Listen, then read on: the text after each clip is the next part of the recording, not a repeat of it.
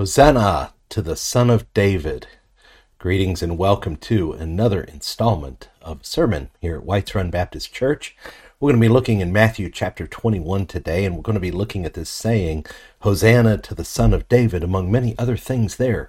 We're going to find many surprising things found in the account of what is called the triumphal entry of Jesus into the city of Jerusalem, which took place the Sunday before his crucifixion at Jerusalem. And we're going to find many profound things about this. Is what we're doing is we are preaching through some of the key texts that take place during his last week prior to his crucifixion to prepare our hearts and our minds to celebrate Easter with him, to celebrate the crucifixion and the resurrection. And yes, the crucifixion is celebrated in addition to the resurrection because it was there that our Lord paid the price for sins for all those who believe. And so turn to Matthew chapter 21. We're going to see some very fascinating things. First, I want to show you a picture. And this picture comes to us by way of a man named Bernard Plockhorst. And this is the triumphal entry by Bernard Plockhorst. And while I doubt there were chubby cherubs marching ahead of Jesus, it gives a depiction of the excitement, tries to capture the moment of Jesus riding into Jerusalem on a donkey. And while this is not historically accurate, I believe it might just capture the sense in which we celebrate, the sense in which we lay down before him as it were our lives rather than our leaves and our cloaks. And so we have a great opportunity to learn in the scriptures what was Jesus doing. So let's go to Matthew chapter 21. We're going to look at the first 11 verses, and then we'll have great opportunity to discuss together. So here's what that looks like. Let's go full screen with it to help us out.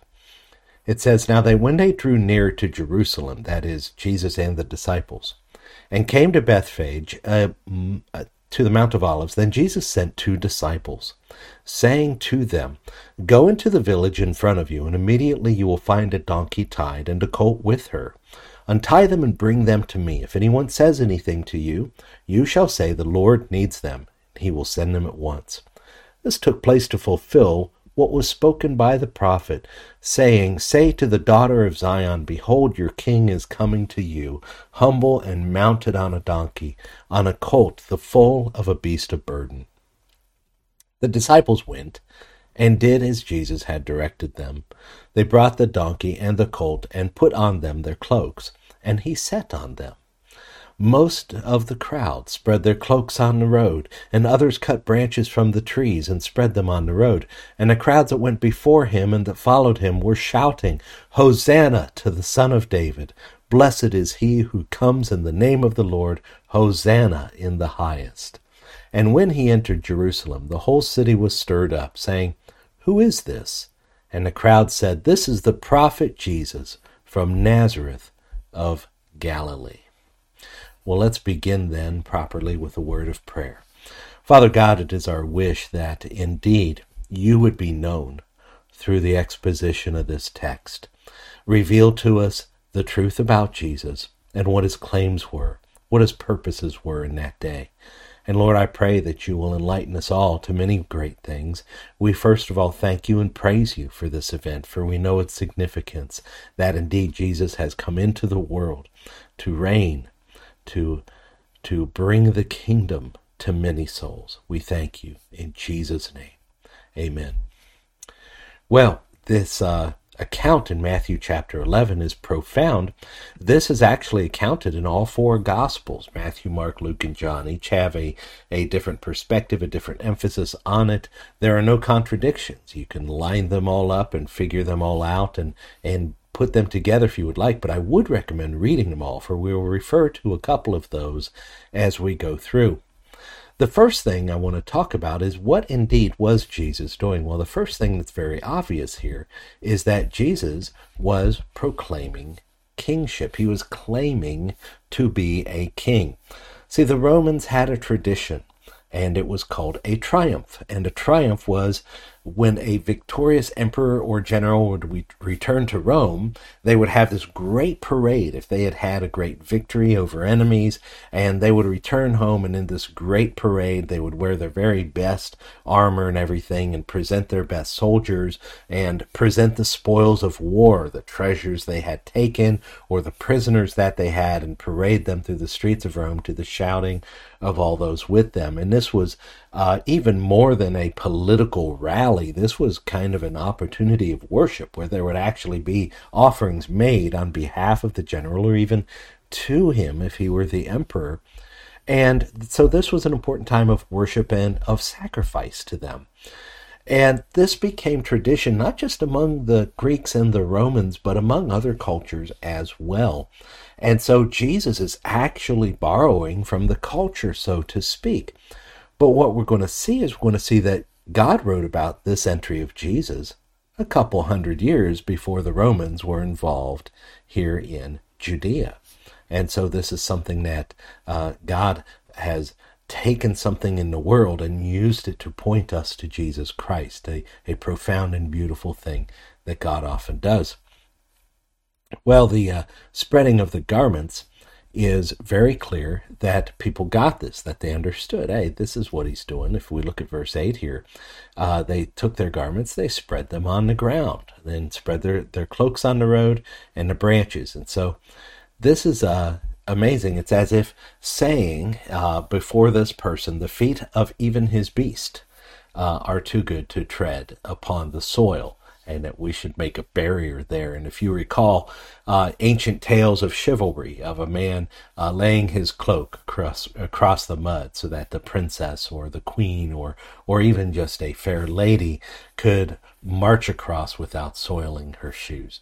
And this was the idea here, is that laying these things down before this rider, before this triumphant one who comes in, is a sign of obedience, a sign of submission, a sign of saying, you are worthy to have me do this for you. And indeed, that was part of what it was to follow a king. To follow a king was to be faithful to that king, was to respect that king, was to obey that king, and to defend that king's honor even unto death if necessary. And it's something that's entirely lost in our world today because we don't have kings, we have elected officials. And very few of us feel this way about most elected officials just because of the nature of politics and who's attracted to that kind of position. And so some of this idea is lost on us. But if we can imagine, if you would, a king who is so great that he would be deserving of your allegiance, deserving of dirtying your coat by his beast trampling across it, well then certainly you've got the picture. Jesus was purposefully claiming kingship here. But at the same time, Jesus was showing a great deal of humility, and this is seen basically in this. He breaks from tradition here. We saw that Jesus was riding upon a donkey. Now that's a beast of burden. That is not something you ride into war. A horse was what you rode into war. A horse was what a victorious general or emperor rode back in on. You would find the greatest and mightiest and most beautiful horse that the army had, which was usually his anyway, and that's what he would ride in on. And here Jesus chooses this donkey, a beast of burden, not a beast of war. And very interesting, that's what's in the scripture that we'll see just in a moment. So he's showing humility, and he is proclaiming peace because he is a conquering king that does not come with sword and with bow and with war horse. He comes lowly and riding upon a donkey. And so we have a proclamation of peace is what Jesus is bringing here. And this ties right into the scripture that's being fulfilled. First of all, if we go back to what we saw here in Matthew, in chapter 2, verse 5, the disciples later saw this as a fulfillment of this Zechariah passage. Zechariah chapter 9, verses 9 and 10. Let's take a look there at what it says in Zechariah. And you can see it's the first verse here at verse 9 is quoted. Rejoice greatly, O daughter of Zion. Shout aloud, O daughter of Jerusalem. Behold, your king is coming to you, righteous. And having salvation is he, humble and mounted on a donkey, on a colt, the foal of a donkey. So it's not quoted word for word, but every essential element is there from Zechariah 9:9. But I want you to pay particular attention to what it says the verse directly after, because we know that when the scriptures quote us a verse of scripture, they're bringing us not back just to those mere words, but to the passage and the meaning of the passage. The weight of the passage is often what is very much seen and very important here.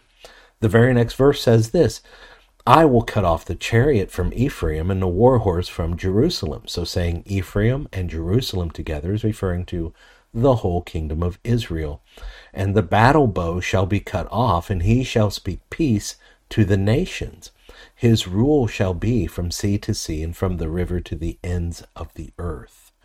And so it was common for them to refer to their land by its borders, from the river to the great sea, and they would define the borders of the land to say throughout our whole land. But no, this says from the river to the ends of the earth. In other words, he's ruling over the entire earth, and he's ruling over them in peace, because there's no need for a chariot in their land. There's no need for a horse in their land. There's no need for a battle bow. In other words, this coming one, which they knew as Messiah, he was bringing total peace. And he's bringing that peace by way of ruling over all the nations of the earth. That's how he brings peace. He rules over them all. If they have a common leader, they will have peace. And this is part of what was called the Pax Romana, was the peace of Rome. Rome brought peace by conquering everyone. And indeed, the Messiah brings peace by conquering everyone. And this is important, and this is a huge aspect and a huge point to understand what Jesus is saying by coming in and fulfilling this scripture, by coming in riding to Jerusalem on a donkey. This is what he is declaring, is that he has come to bring peace. He says so in Luke's account of this occurrence. When he comes up to the city, he looks at the city of Jerusalem, which you can see from the Mount of Olives. He's coming over the hill from Bethany and Bethphage, and riding this donkey, coming into that area where you begin to see the city of Jerusalem. You'll find, and Google it, Jerusalem from the Mount of Olives, and you'll find many, many pictures of views of Jerusalem where you can see the whole city sprawled out before you. Most importantly, the Temple Mount is in plain view here. You're viewing it from that east side. And so he comes over that, and when he sees the city from that vantage point, he says, would that you, that means I wish that you, would that you, even you, had known on this day the things that make for peace. But now they are hidden from your eyes. See, the leaders were in the process of rejecting Jesus. Their rejection was imminent, and part of what Jesus was doing here was to make their rejection of him certain. He is forcing their hand by this great display, this bold display of his declaring of his kingship. And he says, if only you'd known what made for peace. But you didn't. So now they're hidden from your eyes. He came to proclaim peace, but this peace was not accepted by the leadership of the Jews. In fact, they declared war on Jesus.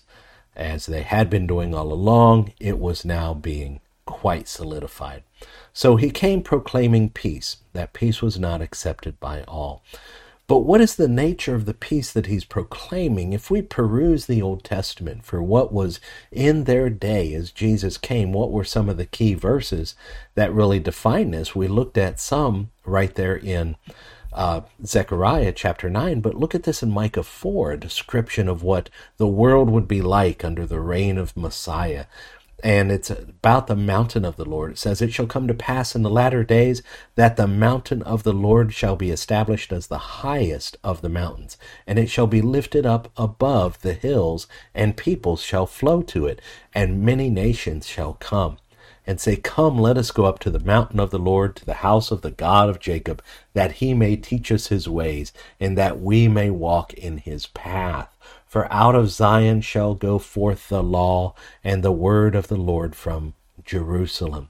You see, this is going to be a time of great peace. Why? Because the nations are coming to the God of Israel to learn from him and learn from his ways. It says, he shall judge between many peoples, that is, nations, and shall decide disputes for strong nations far away, and they shall beat their swords into plowshares and their spears into pruning hooks. Let that sink in. This is an image, and you can update it to modern day if you wish, of a great repurposing of the toil of mankind. How much of our toil and our treasure do we spend upon weapons, upon things of offense, upon things of defense, and in every kind of way? What if there were a great industry formed, house to house, person to person, village to village, nation to nation, of repurposing all those things into something useful, into something helpful, into something productive? This is the image we're being given here. And look at this image of peace. Nation shall not lift up sword against nation, neither shall they learn war any more. Everyone hearing my sermon today has not lived in a time where we did not hear of war somewhere. And maybe we weren't involved in it, or we weren't as affected by it, but nevertheless it is always there, present in the world. Wars between the nations, they will not learn it anymore at this time. They shall sit every man under his vine and under his fig tree. This is speaking of prosperity. House to house, everyone involved. No one shall make them afraid, for the mouth of the Lord of hosts has spoken. In other words, God has said this is going to be, and it is going to be. For all the peoples walk, each in the name of its God, but we will walk in the name of the Lord our God forever and ever. A beautiful glimpse of what the world would be like under the rule of Messiah. And indeed, this is a coming time, a time that indeed will eventually happen. So Jesus came proclaiming peace, and this should point us toward these passages and understand this is why he came. He is in the process of working this right now. And you might say, well, it doesn't look like it's doing much good. The world's still in chaos. Yeah, but many, many millions have come to Christ, and many, many more will come to Christ. And eventually he will return and enforce this peace upon the earth. And it will be a peace of his people, because those who are not of a mind to follow this king will be eliminated. And this is profound and true. And this is Jesus boldly saying it to be so. So Jesus was also fulfilling prophecy. And I want us to think about this for a minute, because what Jesus was doing very clearly was fulfilling this on purpose. Take a look at the first couple verses here as we read them, and you may have noticed Jesus is the one who sets this up. Now, Jesus fulfilled many prophecies, but generally it was he would do something, and then they realized, oh, this has fulfilled a prophecy, that he is a healer, that he gives sight to the blind, that the lame can walk. All these things were prophecy that he was doing. He was born in Bethlehem. He came from Egypt, so to speak. He ministered in Galilee. He did certain things in Jerusalem, many of these things being the fulfillment of prophecies. But this is the only time in all the Gospels that it's accounted that Jesus actually set this up ahead of time to do this one on purpose. And I think it's because of the significance of this particular day that the Holy Spirit inspired that we would have the account of him setting this up. He tells them, go into the village, you'll find a donkey with a colt. If anyone says unto you, say, the Lord needs them. In other words, he had already spoken with the owner, and the owner had already known he was coming, and these things were arranged. And he did this on purpose to fulfill this prophecy of Zechariah 9, essentially saying, yeah, this is me, I'm that king, and I'm riding into Jerusalem upon a donkey. Now, they tried to take him by force once. In John chapter 6, he had opportunity before to declare himself as king, to be made king by the people. In John chapter 6, we have an accounting of him feeding a multitude with some loaves and a few loaves and fishes. He feeds this multitude of thousands of men, plus women and children, and look what happens at the end of that. Perceiving that they were about to come and take him by force to make him king. Why? Because he filled their bellies. It's no different today. A politician comes along and promises you something from the treasury and he gets your vote. But this is different. This is kingship. They come to take him, to make him king. And Jesus withdrew again to the mountain by himself. He got out of there. He didn't let them do it. But now he seems to be doing it on purpose. In this day that we call Palm Sunday, in this day of triumphal entry, Jesus is making a point to set this up and to accomplish it. Boy, this is powerful stuff because he is fulfilling prophecy on purpose. And all these things, Jesus is establishing a messianic profile. Messianic means it's about the Messiah, which in Greek is Christ. And it's not his last name, it's a title. We recognize him to be the Messiah, the Christ, sent by God, the Christ spoken of by the Holy Scriptures, that indeed the people in Jerusalem, the Jews in all their lands and all around the world, they were expecting a Messiah to come. Now they mostly had wrong why he was coming and how this coming would take place. But nevertheless, there were certain things they understood to be true about him. One of the things they understood was that Zechariah passage spoke of him, and many other passages spoke of him. Let's look at the reaction of the crowd. That really gives us a clue as to what they were thinking and what they understood. After all, he marched in among them and not among us. So how they understand this is very helpful to us. Let's take a look at verse 9 here. In verse 9, we have accounted that they were shouting, "Hosanna to the Son of David. Blessed is he who comes in the name of the Lord, Hosanna in the highest." Well, Hosanna, it means save us, and we find that in Psalm 118. So they are saying to this one who's coming in, save us, be our salvation. Very profound that they're saying it. And then they're declaring him the Son of David.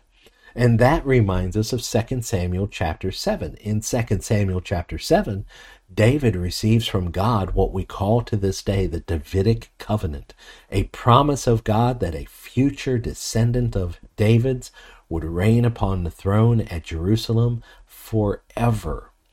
And that idea is developed through the Psalms and developed through the prophets, what this coming son of David would be like, and that he was this Messiah that would reign over all the earth. And they saw it as fulfillment to that. So this crowd is saying, you're this son of David that's promised, you're this Messiah, save us, and finding in him salvation. Blessed is he who comes in the name of the Lord is found in Psalm 118:26. And blessed is he who comes in the name of the Lord. Jesus here, by doing these things, by accepting this worship from the crowd, by accepting their Hosanna, which we find in verse 25 here. It says, save us. We pray, O Lord. That's Hosanna, save us. And by accepting these things and by coming in this way, he is proclaiming publicly and purposefully that he is king, that he is this Messiah figure that's been prophesied about. And nobody truly understands then how this is to unfold until after the resurrection. Because as things fall apart late in the week and Jesus is betrayed and handed over and tried and eventually crucified, there's no doubt they had to be looking on this, reflecting and thinking, boy, we're dead wrong about that guy. Well, what a failure he ended up being. And no wonder they shouted, crucify him, because of the fact that he had been arrested, that he had been beaten. Well, that couldn't be our Christ. He's supposed to save us. And what they had in mind for save us was get these Romans out of here, get us back to having Israel in charge in the land, and keep us from the oppression of our enemies. Well, the ultimate oppression of mankind is sin, and that's what Jesus came to deal with, and that's why he declares victory this day, because he's going to the cross. But more about that later. The response of the people is so key here to understanding this. Jesus is making a statement, and it is being received. And how did the people respond? They shouted and sang, as we saw, and we take a look at what they were saying. And they were expressing this longing, this expectation for salvation in the near term, overthrowing Rome, but in the long term, this long-standing peace among all the nations, an end of war, and an end of these false religions that lead people astray, and the beginning of an era of true faith and true religion in the Lord Yahweh, the Lord of the covenant, that people would come from all over and find the truth. See, they were suffering under instability ever since the exile, since they returned to the land more than 500 years before this. They have had periods of independence. They've mostly had oppression by Persia and then Greece, and two different factions under Greece and then under Rome. And so they've had all this trampling of Jerusalem back and forth. They've never had a king sit on the throne in the line of David since before the exile. But God was not idle during that time. During that time, after their return from exile, and until the time that Jesus came, God had the Hebrew scriptures translated into Greek, the common tongue of the empire, and spread throughout the known world at the time. And it spread through the synagogue system, which was developed under exile, because all these people found themselves without a temple, with Jerusalem having been destroyed, most of them scattered out of the land at that time. Wherever they went, they took the faith with them, and they began the synagogue system, where they would have a building, they would meet there on the Sabbath, they would read from their holy scriptures and expound on those things, and this was part of developing a Jewish community everywhere they went. And as a result, some people began to believe in this God of the Jews. Now, they had their own gods and everything, but some of them heard about their holy scriptures and looked at their way of life and said, yeah, I think that's right, I'm going to follow that. And some became God-fearers, which were people that followed the king of the Jews, so to speak, that is Yahweh, the God of the Jews, and they believed in those things. Some became outright proselytes and joined up with Judaism according to their law by being circumcised and going through the rituals and joining in their practices. And those have come together for a holiday in Jerusalem, Palm Sunday. That was not a holiday for them at that time, but it was the beginning of the Holy Week when these people were gathering together to eventually celebrate the Passover together. And this Passover feast at the end of the week was one of their high holy holidays of the year. They would come from all over to Jerusalem to be able to celebrate it. And so we have all these people in town, all these people bearing witness. And in addition to this, in John accounts this great fact here, is the reason why the crowd went out to meet him was that they heard he had done this sign, that is the raising of Lazarus from the dead. There were many, many witnesses to the raising of Lazarus from the dead accounted in John chapter 11, and those people went out and said, hey, look what this guy Jesus did. He raised someone from the dead. He could really be the real deal. He's a great prophet, or maybe more, and why don't we follow him and see what happens? And so all this gets stirred up, and it stirs up the crowd, and it brings a larger crowd along to see and to follow Jesus into the city to see what he might do. And so this was profound. The crowd shouted and sang concerning these things. And the Jewish leaders, they protested this. Now, Matthew doesn't spend much time on this, but Luke and John both do. And if we have any doubt about what Jesus was saying that day, the Jewish leaders clear it up for us. In Luke, here's what they say.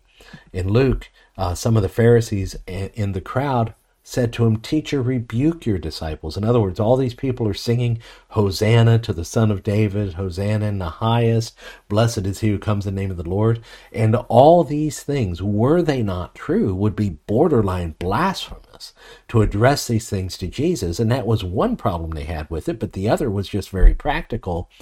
These things are going to draw the attention of the Romans. They're not going to like you talking about having another king, because our king is supposed to be Caesar. And so, this would be politically unwise, even foolish, to do such a thing, especially with the heightened awareness of Rome at this time. See, Rome's reaction to these things would be great concern. None of the gospel accounts tell us how Rome really reacted specifically to this event, but we do know that the Passover was traditionally a time of unrest. As more people gathered to the city of Jerusalem and they're worshiping God and they're having this great holiday, well then their religion was completely tied up with this great nationalism, and they would begin to have this nationalistic impulse. We need to overthrow the Romans. We need to get them out of here. We need to find a leader, just like in Day of the Judges, that'll raise up and deliver us from these crackpot Romans.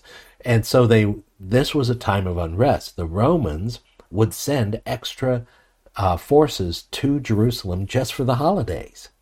And this is why Pontius Pilate's even in town. He didn't live in Jerusalem, but he came there during the holidays because of the unrest that always inevitably came.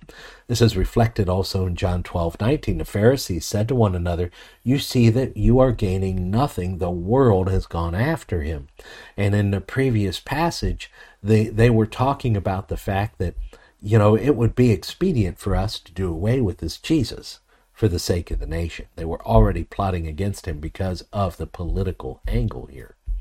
And so this is very emotional scene, a very tense scene, because this is political unrest. This is potential danger. And, it's shown to us by this, that the whole city was stirred up, according to Matthew 21:10. Interestingly, the whole city of Jerusalem got stirred up a previous time when Jesus came. And that was actually after Jesus had passed through there, and along came some magi that were looking for him from the east, that is, from a non-Roman province. They come along and they start asking the question in Matthew chapter 2, where is he who's born King of the Jews? Now, they had lost track of the star they were following, so naturally they went to the capital. Oh, let's go to the capital. That's where the one born king would be. And they start asking around. Well, the whole city gets stirred up. The whole city is upset over this. Why? Because it's politically that anyone would suggest that, hey, here comes one that's coming in the name of a king, and this could be a problem politically. So the whole city was stirred up, and indeed, this could cause a bumpy ride. But the biggest question we have to answer here, we looked at the fact, what was Jesus doing? He was clearly fulfilling this on purpose. The only time in his ministry, he's boldly saying publicly, yes, I'm the one. And he does it with more than words. He does it by stirring up this great crowd and coming in this great fanfare and fulfilling this well-known messianic scripture. And we also looked at how the people responded. But here's the most important thing I want you to take from this today. How will you respond? How will you respond to this? Will you shout and sing? Will you celebrate that Jesus has come, that Jesus has done these things? Will you lay down your cloak, so to speak, your branches, that is your life? Lay down your life before him that he may use it as he pleases, because that is what you do appropriately for a king. Will you welcome him into your life as he was welcomed by many into the city that day? Or are you trusting in the things of this world as your loyalty to other kings, is your loyalty to a way of life that you're more interested in preserving than you are in giving it over to this king that comes, this Jesus? Will you cry out to him, Hosanna, which means save us? Because the Bible makes it clear there's no other name under heaven by which to be saved. And the Bible also makes it clear that all those who call upon the name of the Lord will be saved. They will not be put to shame. See, at the end of the matter, in Revelation chapter 20, we have the closing scene of humanity. And humanity, each and every human being, is to be judged. Paul says in the book of Romans, it's appointed unto man once to die, and then the judgment. And this judgment is done in this way. Books are brought out. And these books that are brought out in heaven, the first one that's mentioned is the book of deeds. In other words, what every human being has done. And we know from Jesus' own teaching that what we have done can only condemn us, that no one will be righteous according to the law, because the law is more about whether you murder a person. It's about whether it's in your heart to hate somebody. And it's more about whether you commit adultery. It's about whether it's in your heart to lust after somebody. That faith, that true faith and exercise of religion is much more about just praying than about having the praying with the right mindset and in the right way, and tithing, not just the act, but to do it with the right mindset and the right attitude. Jesus in the Sermon on the Mount, Matthew 5-7, takes all these things up a notch and basically makes it impossible. He says, unless your righteousness exceeds that of the scribes and the Pharisees, you will not enter the kingdom of heaven. He basically makes it impossible. Listen to how he accounts it in Matthew chapter 19 here. And take a look at this. See, they had encountered a wealthy young person, and Jesus says this, truly I say to you, only with difficulty will a rich person enter the kingdom of heaven. Now this was surprising to the disciples, because the disciples had the idea, and it wasn't just the disciples, it's kind of the common thought at the time, and it's a common thought to this day, that if you're rich, you're obviously righteous, because God has seen fit to bless you with abundance, because you must be obeying him. And so the implication was, well, the rich have got it made. They're clearly in the kingdom. They're clearly blessed and approved of God. And Jesus shockingly says to them, only with difficulty will a rich person enter the kingdom of heaven. Then he takes it up a notch. He says, again, I tell you, it's easier for a camel to go through the eye of a needle than for a rich person to enter the kingdom of God. And when he says this, the disciples heard this. It says they were greatly astonished. They were saying, who then can be saved? Now pay attention how Jesus answers this, because the disciples then, well, who in the world can be saved? Because if the rich can't be saved, can anyone be saved? And Jesus answers them with, man, this is impossible. Jesus says, with man, this is impossible. What? Salvation is impossible with man. But he goes on and he says, but with God, all things are possible. With God, all things are possible. It's only by God that anyone can be saved. For with man, Jesus says, it's impossible to be saved. By yourself, by your works, by your own ideas, by what you do, all by yourself, you cannot and will not be saved, period. Back to the scene in the book of Revelation, when the books are brought out, the book of the deeds will only condemn people, but praise to God, another book comes out, and this book is called the Lamb's Book of Life, and everyone who's written in that book enters the kingdom of heaven. Well, how do I enter that book? Well, that book is entered only by faith. All those who believe. So those who believe are the ones who will be saved. Those who believe what? Those who believe in the Lord Jesus Christ, that he came, that he died upon a cross in our place for our sins, and he was raised up again to life to show and declare that he indeed was the one to come and save us.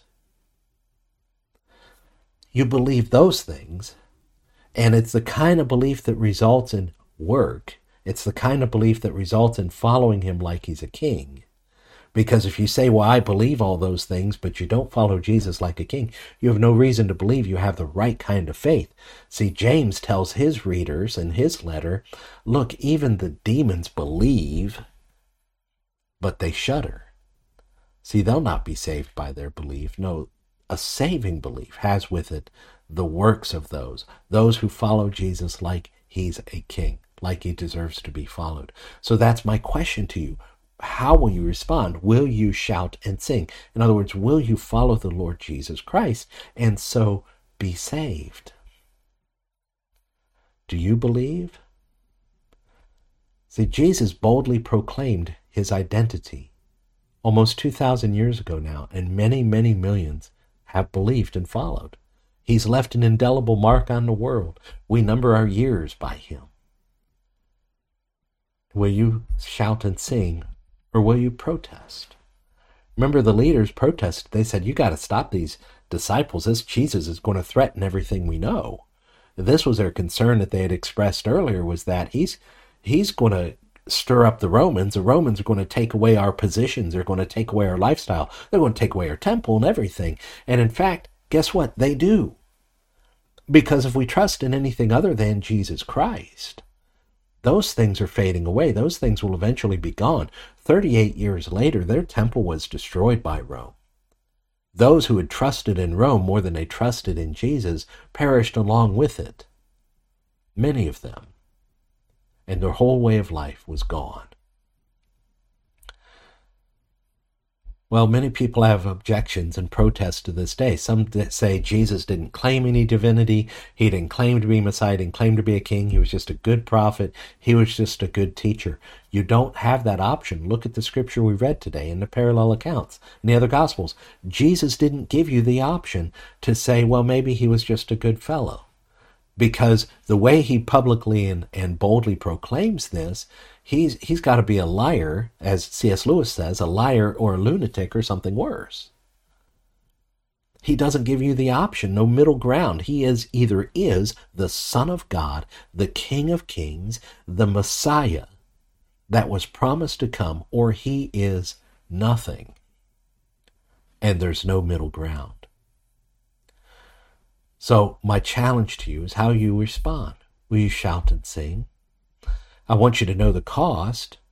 This is the free gift of eternal life that actually ends up costing you your life, because things are never the same afterwards. He takes our heart of stone, gives us a heart of flesh. He takes our old desires, our sinful desires that are harmful to ourselves, harmful to other people, and he changes those into a desire to serve him and to love him. And he defines all our service according to love God with all our heart, soul, mind, and strength, to love our neighbor as ourselves. Doesn't that sound like the kind of world where the swords can be beaten into plowshares and the spears into pruning hooks? That's what he offers, this peace and eternal life that begins now, not upon his return. It's fulfilled completely upon his return, but it begins right now. And right now I encourage you to consider this one who boldly entered into the city, publicly and plainly proclaiming to be this Messiah. And I want you to trust in him for salvation. Because only there can you understand, and can you know, and can you see what is true. Behold your King. This is the Lord Jesus Christ. He is King of Kings. He is Lord of Lords. He is the Alpha and the Omega, the beginning and the end, according to the Scriptures. He is not only the sovereign Creator, but he is one who holds all things together. He is the one for whom all things were made. This is one who is worthy of worship, and he does not disappoint. Let's pray. Father God, we praise you this day, and we thank you, Lord, for this account. We pray, Lord, that we may be good stewards of it. I pray that all who hear will believe.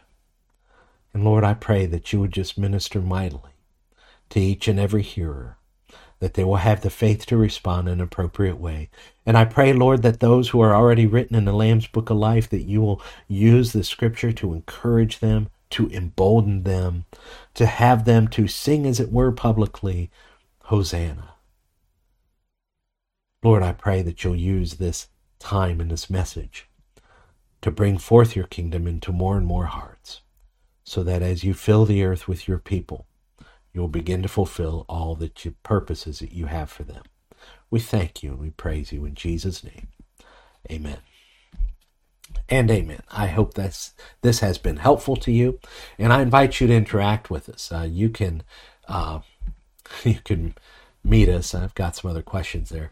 You can contact us at whitesrunbaptist@gmail.com, and you can find out more about us at whitesrun.org. And I encourage you to consider these things, to search the Scriptures to see if what I'm saying is true. And I invite you to interact with us. We'll take criticisms, we'll take questions, we'll take whatever it is, and contact us, and I will answer those things personally. So have a blessed Easter celebration if you're listening to this at this time of year, and consider the one who is indeed King, who proclaimed himself to be such. So God bless you. May you be found well.